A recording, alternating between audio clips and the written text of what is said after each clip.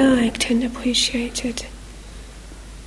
It goes something like that. I don't remember it word by word, but just generally the sense of it. It goes like an old Zen monk, Zen master is walking with his disciple, wandering about. And his disciple is pretty young, and so they are walking together, and they are passing by a very old, big, crooked, twisted, bent and knotted tree. And the young disciple looks at the tree and he says, well, this tree is really useless. And then he looks at the old monk and he says, it's like you. And the old monk, the Zen master, looks at him and says, yes, you are right. It's an old, useless tree. But because it is so useless, it had the opportunity to grow to its full extent, to its full potential. There were lots of other trees around this tree, and they were very useful. And after some time, because they were so useful, they were cut down and used. And I find this quite a good simile. I don't want to say more to that. Just take it in as it is and see what it does do to you, what comes up for you when you reflect on something like that. How come that being not useful can be actually quite beneficial? It's interesting, isn't it? I find it a very good reflection. Because, I have come across quite often, especially from people who don't practice, the question like, why do you do this? You're just sitting there and watching your neighbor. Nothing happens. You don't do anything. You don't do anything useful. You don't do anything good for the world. And for people who don't practice, they find it very hard to understand why we do what we are doing. And kind of making the shift further into the area that we are exploring for this weekend, which is called mindfulness, that fits very well into this. Because mindfulness is a quality of mind that is not so obviously colorful like other qualities, like, for example, compassion. Everybody values compassion. It's very obvious, it's very colorful, it's great, it's beneficial. And nobody asks you, why do you practice compassion? Because it's obvious. Same with kindness or with love. So they are having a different flavor. Mindfulness is pretty pale. Not on the first look at it, it's not quite obvious what kind of quality it actually has. And it is a quality that actually can only be fully experienced or fully valued if you're really working with it yourself. And as I was reading in the morning, it is a quality that it is an activity. It's an action that is or an activity that is very subtle, not so obvious. If you are practicing mindfulness, nobody else might notice. Only you know. Or some other people who do practice it themselves, they also notice. But people who don't practice it probably don't notice that you're practicing mindfulness. And yet, the development of mindfulness is something that will be beneficial for you on a long term without any question. Because you are developing a quality of awareness, a quality of mind that nobody ever can take away from you. It's as more as you develop mindfulness, as more you will see that this goes so deep, this goes in such subtle areas of your existence that when you have established it, when you have a foundation in mindfulness, you can almost cope with everything. And this is why sometimes things that are, or qualities that are not so colorful, not so obvious, are actually can be incredibly beneficial. So it's maybe worthwhile exploring it a bit more. And we will continue for the next few days, like for the next 2 days, to go more into the different aspects of it. Mainly in the meditation practice, but also like in the times that you are here, but you do, like, for example, eating, working, walking. So we will see, we will look more into that. What I would like to do now is I would like to look into the aspects that come up while we are practicing that are called the hindrances, and how to use mindfulness to notice the hindrances and to overcome them, or at least to find ways of working with them. And the hindrances are something that everybody who meditates, but also people who don't meditate, know quite well. But it usually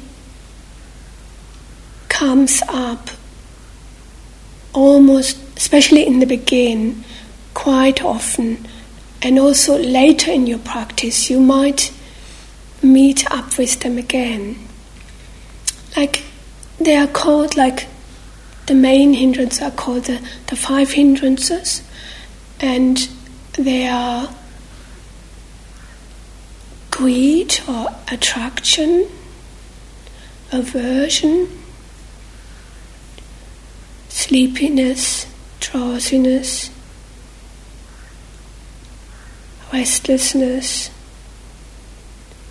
and doubt. So these are the 5 areas. And they are building pairs, like attraction and aversion is one pair, and sleepiness, drowsiness, and restlessness is one pair. And then the other one that stands a bit away from it is doubt, but that can come into all the other areas too. And when the Buddha was teaching how to hold or how to relate to these 5 hindrances, he was using quite a clear simile, like quite a clear example how to explain the nature of the hindrances. And I do really like this example. He was using, like, you have a vessel with clear water. If the mind is free from hindrances. The vessel is really just the clear water. In the vessel there's just the clear water. If the mind is influenced by attraction, sensual desire, anything of this kind, the water is colored. So you can't look through the water to the bottom of the vessel anymore because the water is colored. And that is covering it's a very good example for what happens to the mind when there is attraction, sensual desire in the mind. The water gets very colorful. The mind gets very colorful. What the thoughts, the emotions that go through the mind are very enticing, are very interesting. Like they allure one to move out of the center into reaching out into what is attractive. The simile he used for when there's aversion in the mind, repulsion, is the water in the vessel is boiling. It's like when we experience feelings like anger, aversion, rage. I mean, they are very strong, but also lighter ones. For example, like maybe rejecting, not wanting to experience something. Then the water in the vessel starts to boil. And if the water is boiling in the vessel, again you can't look deep onto the ground of it. So there is an obstruction there. Usually with aversion, the way we are relating to that is we don't want to experience it. If possible, we want to push it away. Don't come closer here. I don't want you. Go away. So that is the first pair. And the second pair is sleepiness, drowsiness, the mind, and restlessness. With sleepiness and drowsiness, the simile that Buddha was using is like the water on the vessel is covered with moss. So it's impossible to look even into the water because the water is completely covered with moss or with algae. So you can't look into the water. And I find also this is a very good simile because when we have the hindrance or the obstacle of sleepiness, it feels as if the mind is covered with, sometimes it's the feeling of having cotton wool around you. It can be very pleasant, it can be quite a comfy experience, but there's no clarity in the mind. You kind of just doze off, and you try again, and you doze off again. And that is, I mean, sometimes this can have a very obvious reason, because you, as I mentioned yesterday evening already, you just need rest, because you are physically tired, and your body needs rest. Most often, this is not the case. When we experience drowsiness and sleepiness in doing our meditation practice, often we touch into something that we are not really willing to experience. The easiest way to turn away from that is to say, "Oh, I'm too tired. I can't look in that now." And it's a very common, a very natural way also from turning away from something that we don't want to experience. The simile for restlessness is like the water is whipped by wind and weather. So the surface of the water is moving so strongly that you can't, even so the water is clear, you can't look into it. You can't look towards the bottom of it. So again, there's an obstacle. It's not possible really to experience the clarity of the water or to see the clarity of the water.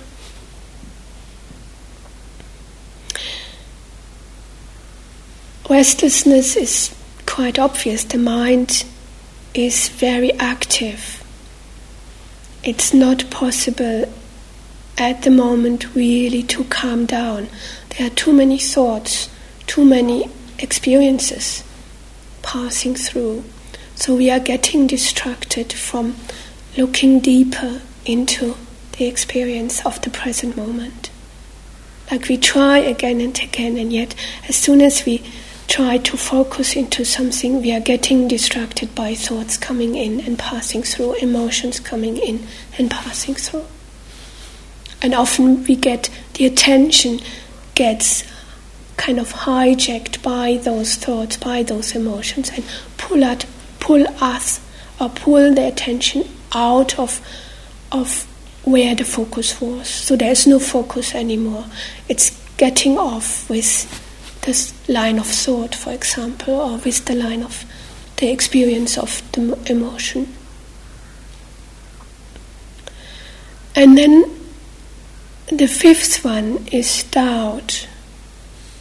The simile for doubt that the Buddha used was the water is murky and muddy. It's impossible to look. It's impossible to experience the clarity of the water. Even so, if the mud and the murkiness is settling down, the water will be clear again. And so the basic nature of the water is clear. It's just there's something in the way for experiencing the clarity of it. And doubt has the quality of,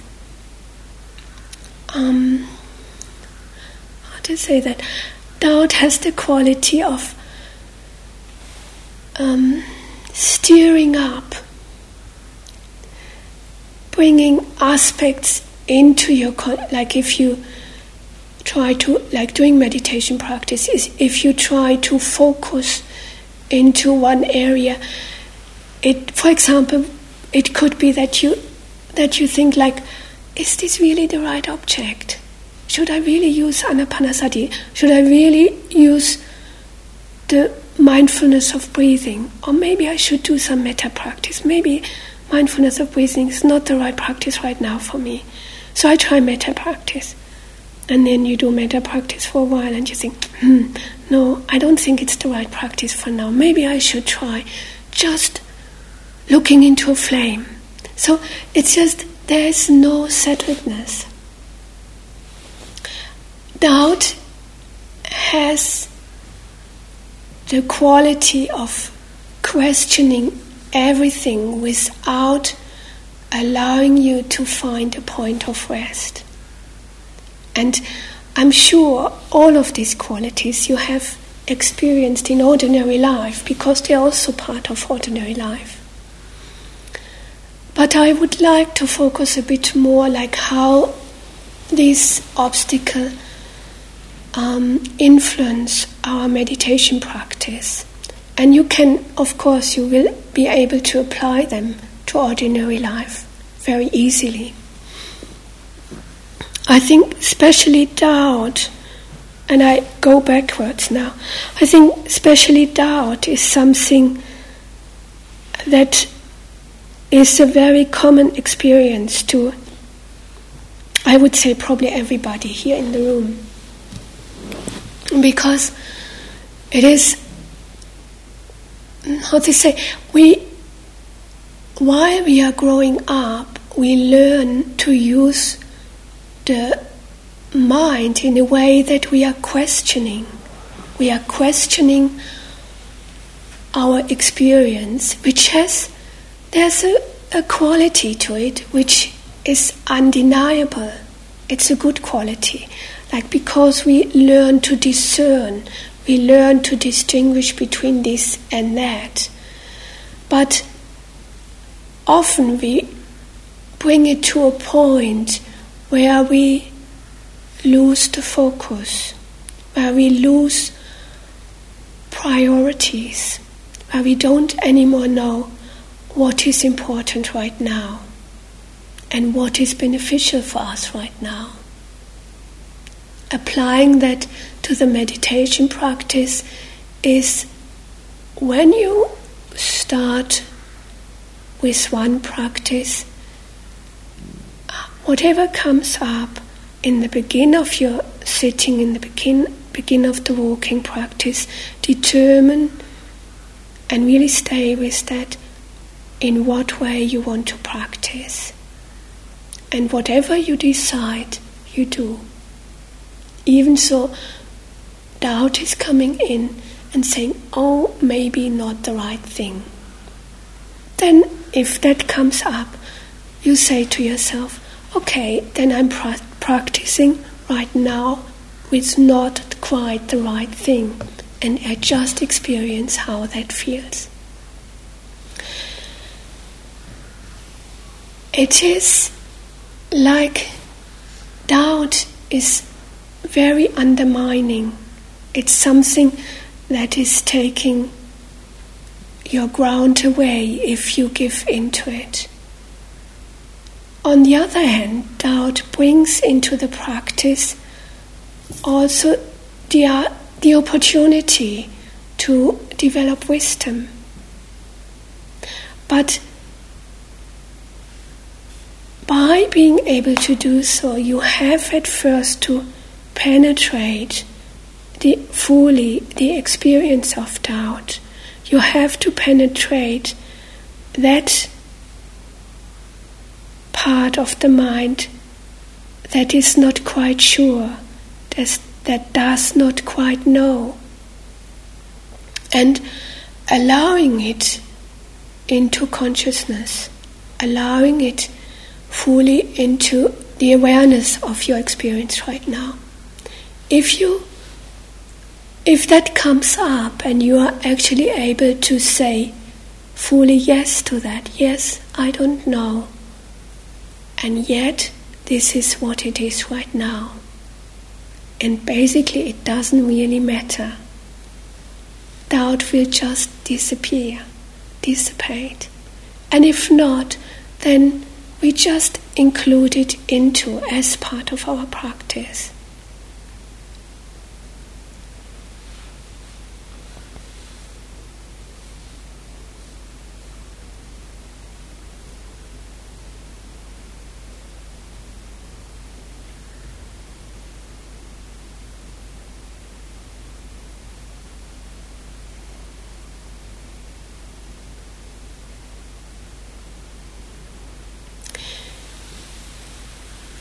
Restlessness has the quality of a lot of movement, a lot of fluctuation in the mind.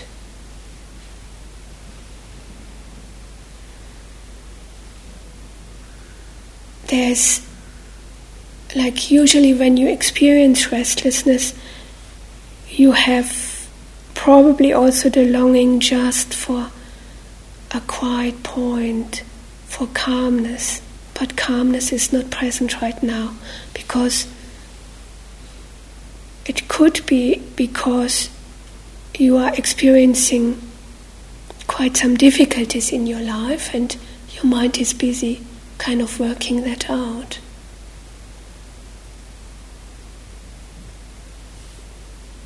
The antidote for restlessness, again, is turning awareness towards it and really recognizing it for what it is.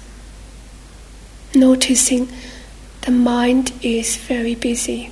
or there are lots of thoughts, maybe lots of worries, lots of, or maybe also lots of different kind of emotions going through this moment, or you are experiencing this in this moment.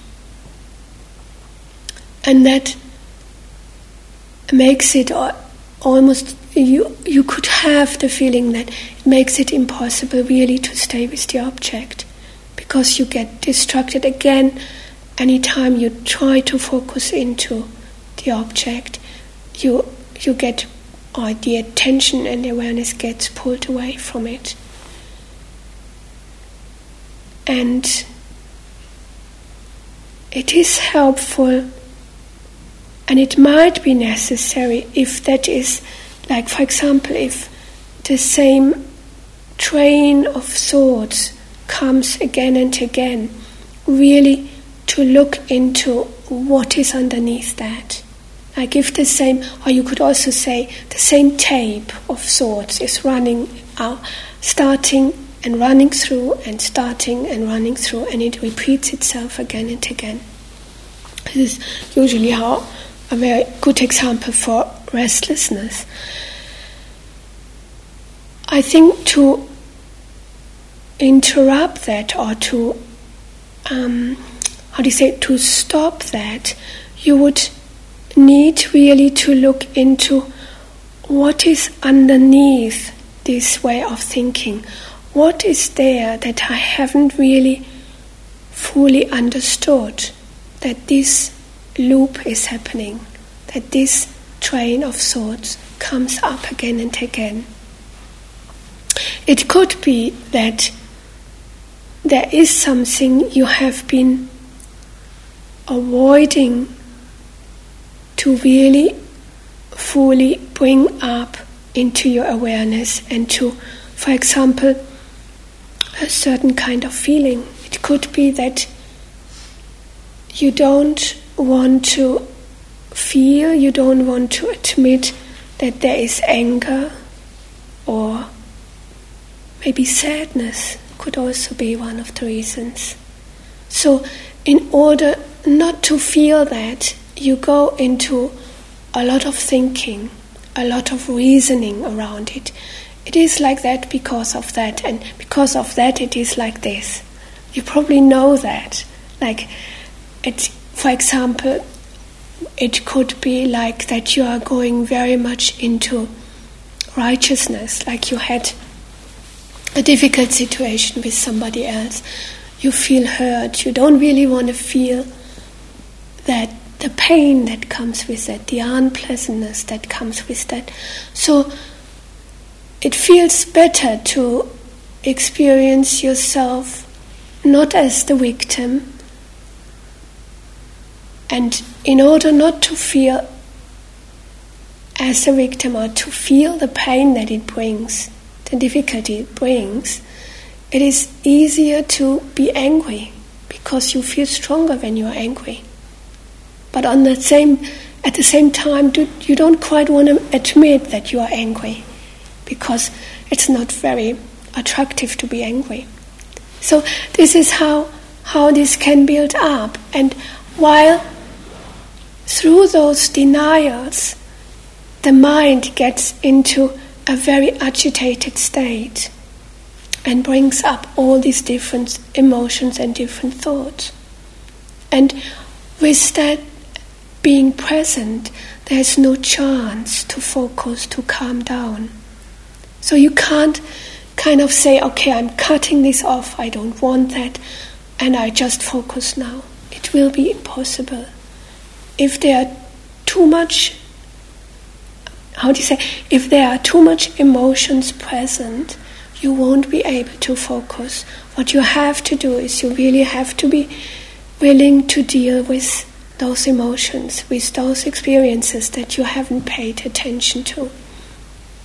And it is quite possible that during this retreat or during other times of practice, things might come up that you thought were already completely gone, not an issue anymore.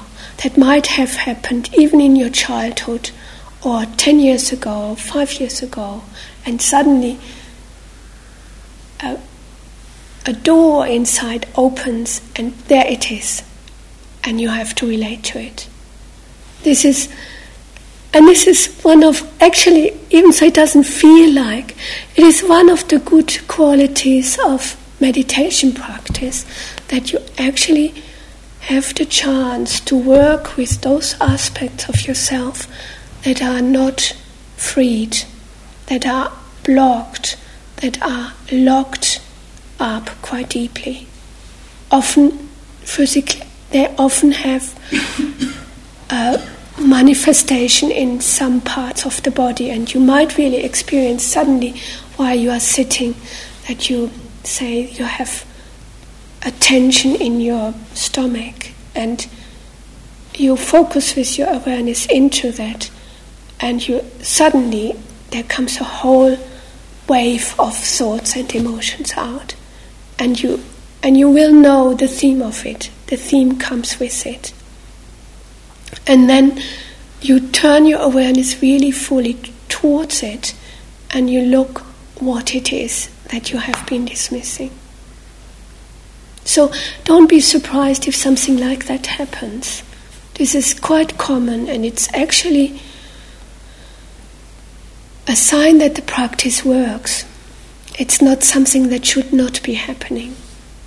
I mean, of course it is very beautiful if we have a retreat without interruptions, only very pure focus, pure awareness, no hindrances coming up.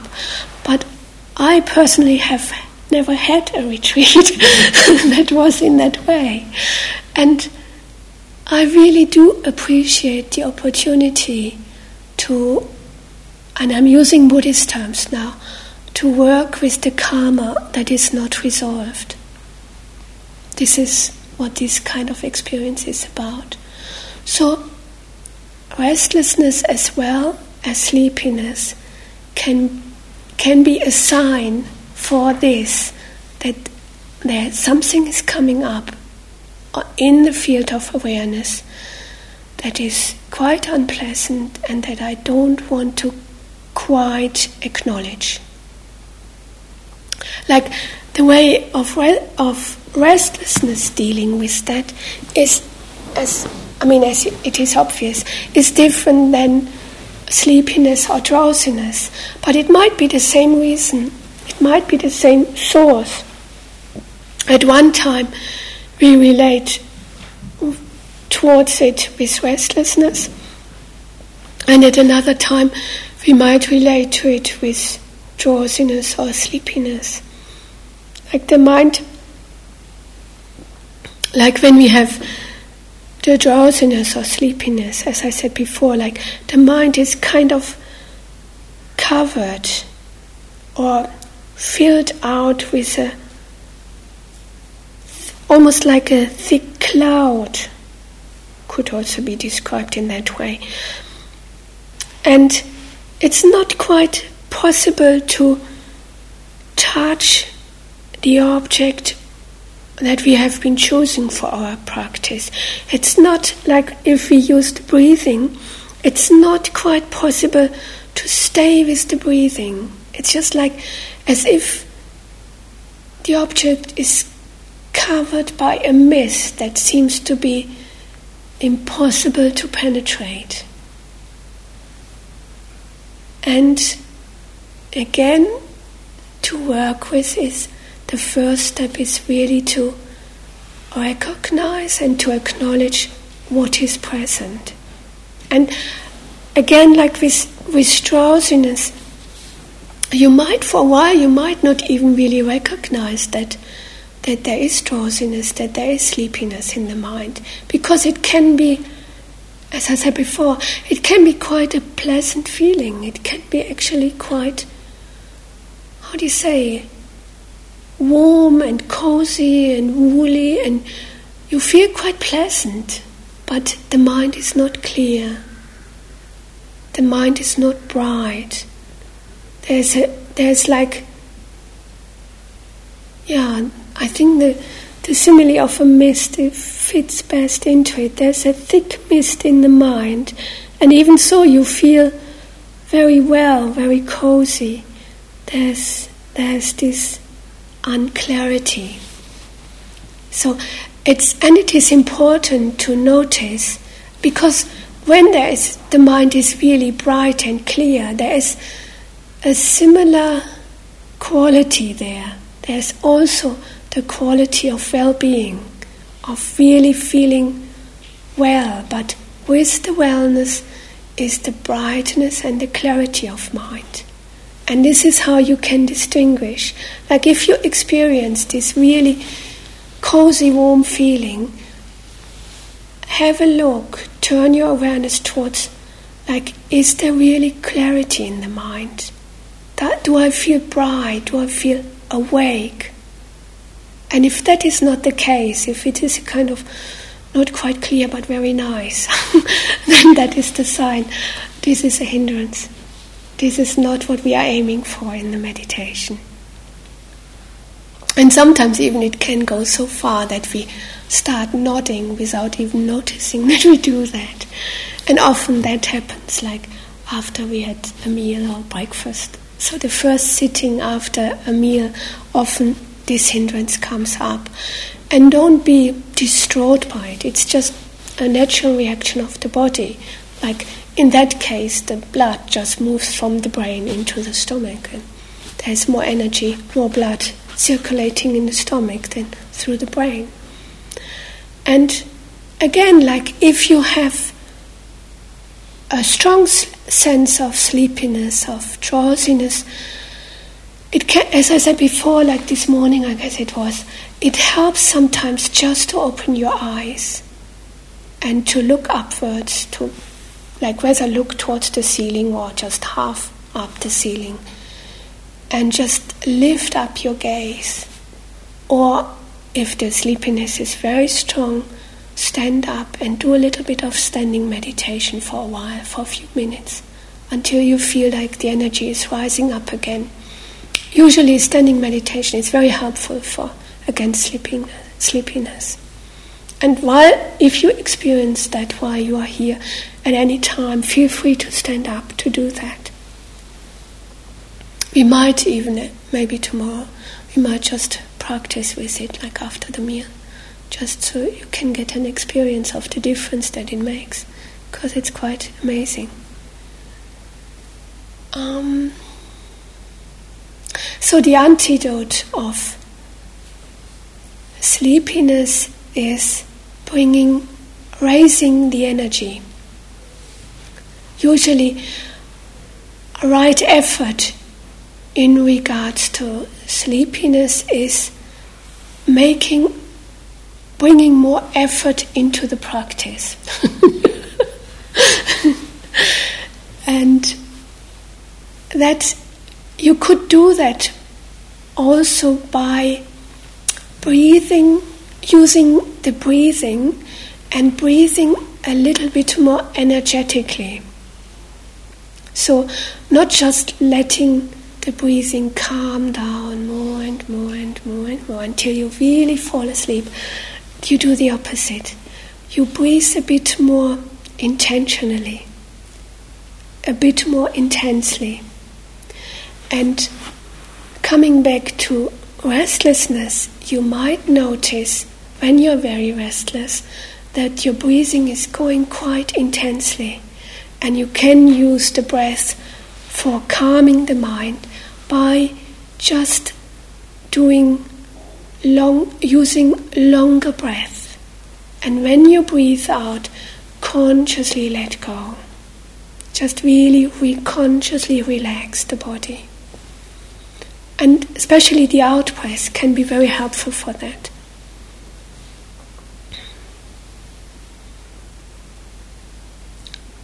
Coming to the last or the first pair, which is attraction and aversion.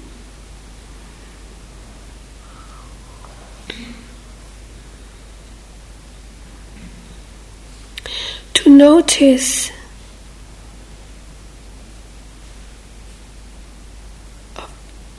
notice attraction, for me, how I'm working with it is, I notice that the movement of the mind is towards, away from the center, towards the object.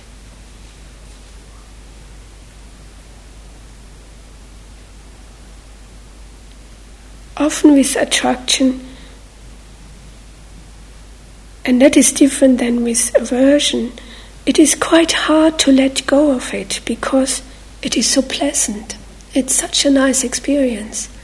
So we have to, it's a renunciation actually, it's a renunciation practice, not to follow that which is attractive, that what is enticing and interesting often.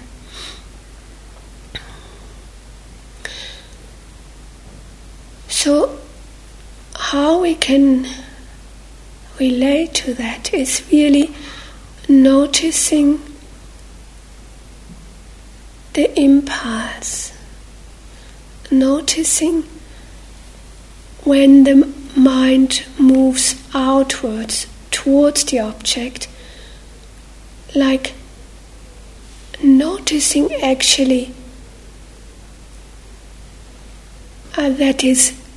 that it is not even really the object, but what we like so much is the feeling that it brings. It's the experience, the pleasantness of the experience. It's not about the object, but it's about the pleasantness of experience that we would like to have, that we would like to be with. So we are longing for something nice, something pleasant, and we find it out there. Or we think we find it out there. And we might do for a period of time, and then it fades. I'm sure you all have experienced that, like, I don't even want to bring the simile of a child. Like now, you have, like say, you really would like, okay, I bring a very gross example now. You really would like a new car, and it's out there, and it's really something you would like, and you would like that, or you like that since quite a while, and you save money, and you work hard to get it, and finally the moment comes, you get your car, exactly the car you wanted, perfect, everything fine, everything all right with it.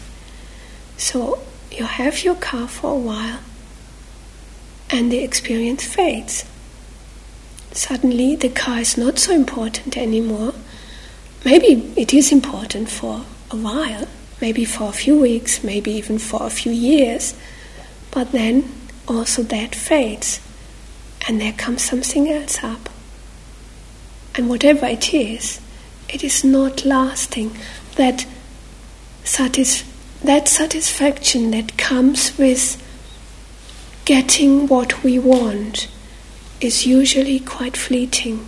And sometimes it is like we really want something and we want it for weeks, and it is there, and with the moment that we are getting it, the longing completely dissipates.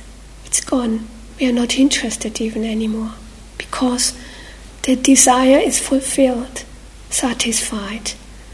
Okay, what is the next? And how our life is nowadays, this becomes more and more fleeting, like the movement from one desirable object to the next gets faster and faster, and our whole society is built up around that we try to satisfy as many desires as possible.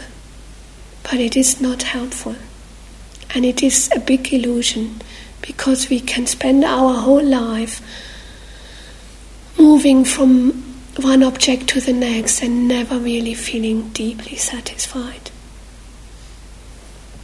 And you might, if something like that, if you experience in your meditation practice that sensual desire or desire at all is coming up for whatever, really very consciously work with that.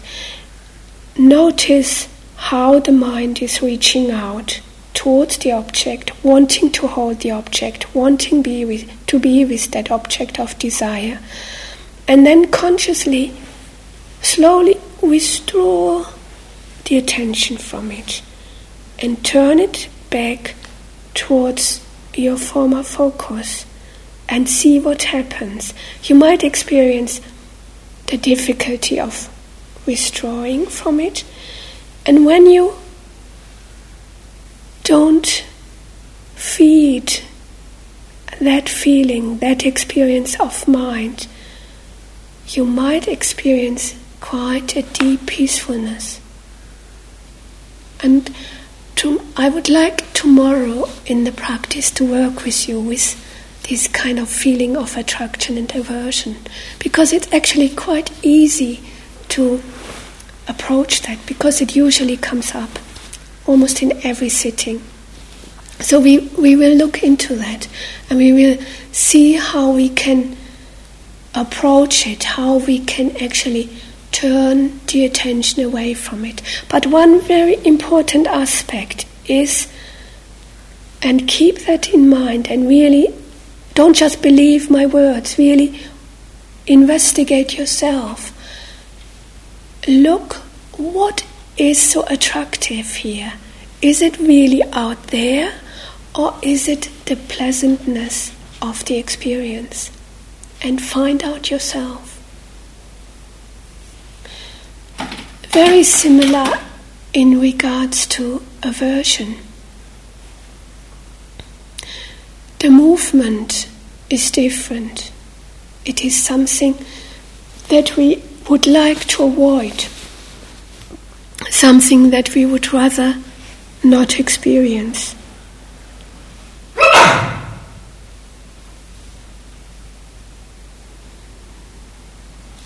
And again,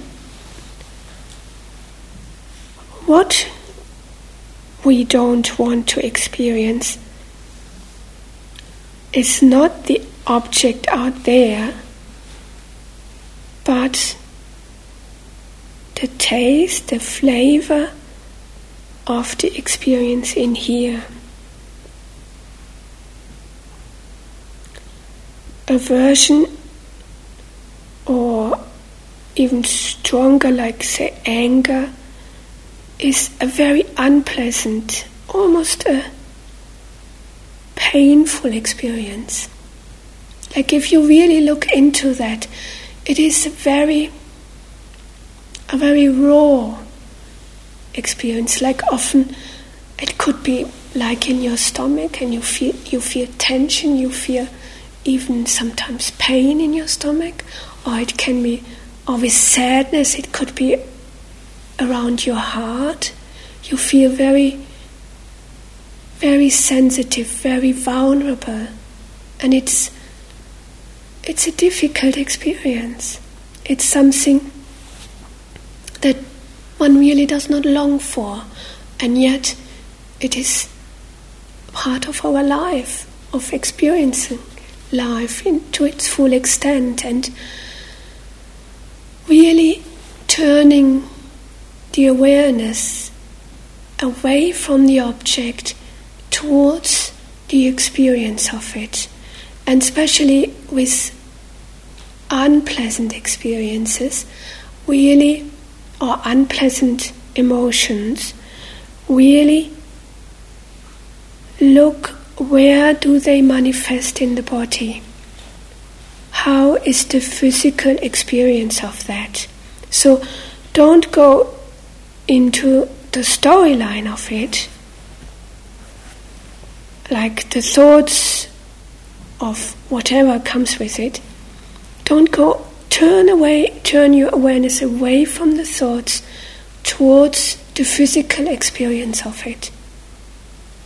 Usually the physical experience for a little while can be quite unpleasant, but make the space for it and really And really, if you consciously make the space for it, the experience is not so difficult after all. It is more difficult, or it takes much more energy not wanting to feel something than embracing and welcoming that what is difficult. And it will be difficult for a while, but not forever. It is just something else that is passing through. And if we allow it to pass through, we don't hold on to it, it also will disappear, it will cease. And it will cease much faster if we don't try to avoid it, if we don't hang on to it with aversion, than when we just allow it to pass through, to be there, to have its time, and then to disappear.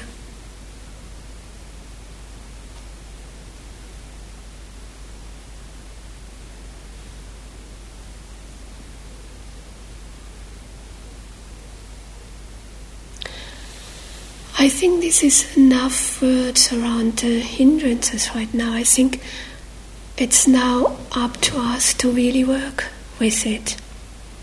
If you have tomorrow doing your practice, or if you want to continue sitting a bit, if questions are coming up for you, how to relate to the different aspects of it, please feel free to ask. We definitely will make time for looking into it. And the main tool of working with these hindrances is really mindfulness, sati. But another aspect is also what is called sati sampajanya, mindfulness with clear comprehension. The clear comprehension that comes into it is allowing us to see the context where something arises in, to see the field that is around an experience, to see the conditions that are around an experience. And it can be simple as washing your hands. You are aware of what you are doing, but you are also aware that you are, for example, that you are standing in the kitchen on the sink and your family members are around in the background and one of your children is calling you. It's a very simple example for sati sampajanya. So you see the context of where you are in right now. You are aware, mindful with what is happening, and you see the whole picture of it.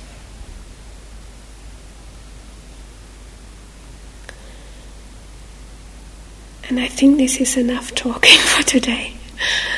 I do leave you to continue practicing, or go for a little walk, or go and rest, whatever feels the right thing to do right now. And we do meet again at 6:45 tomorrow. I think we are stopping. Thank you very much.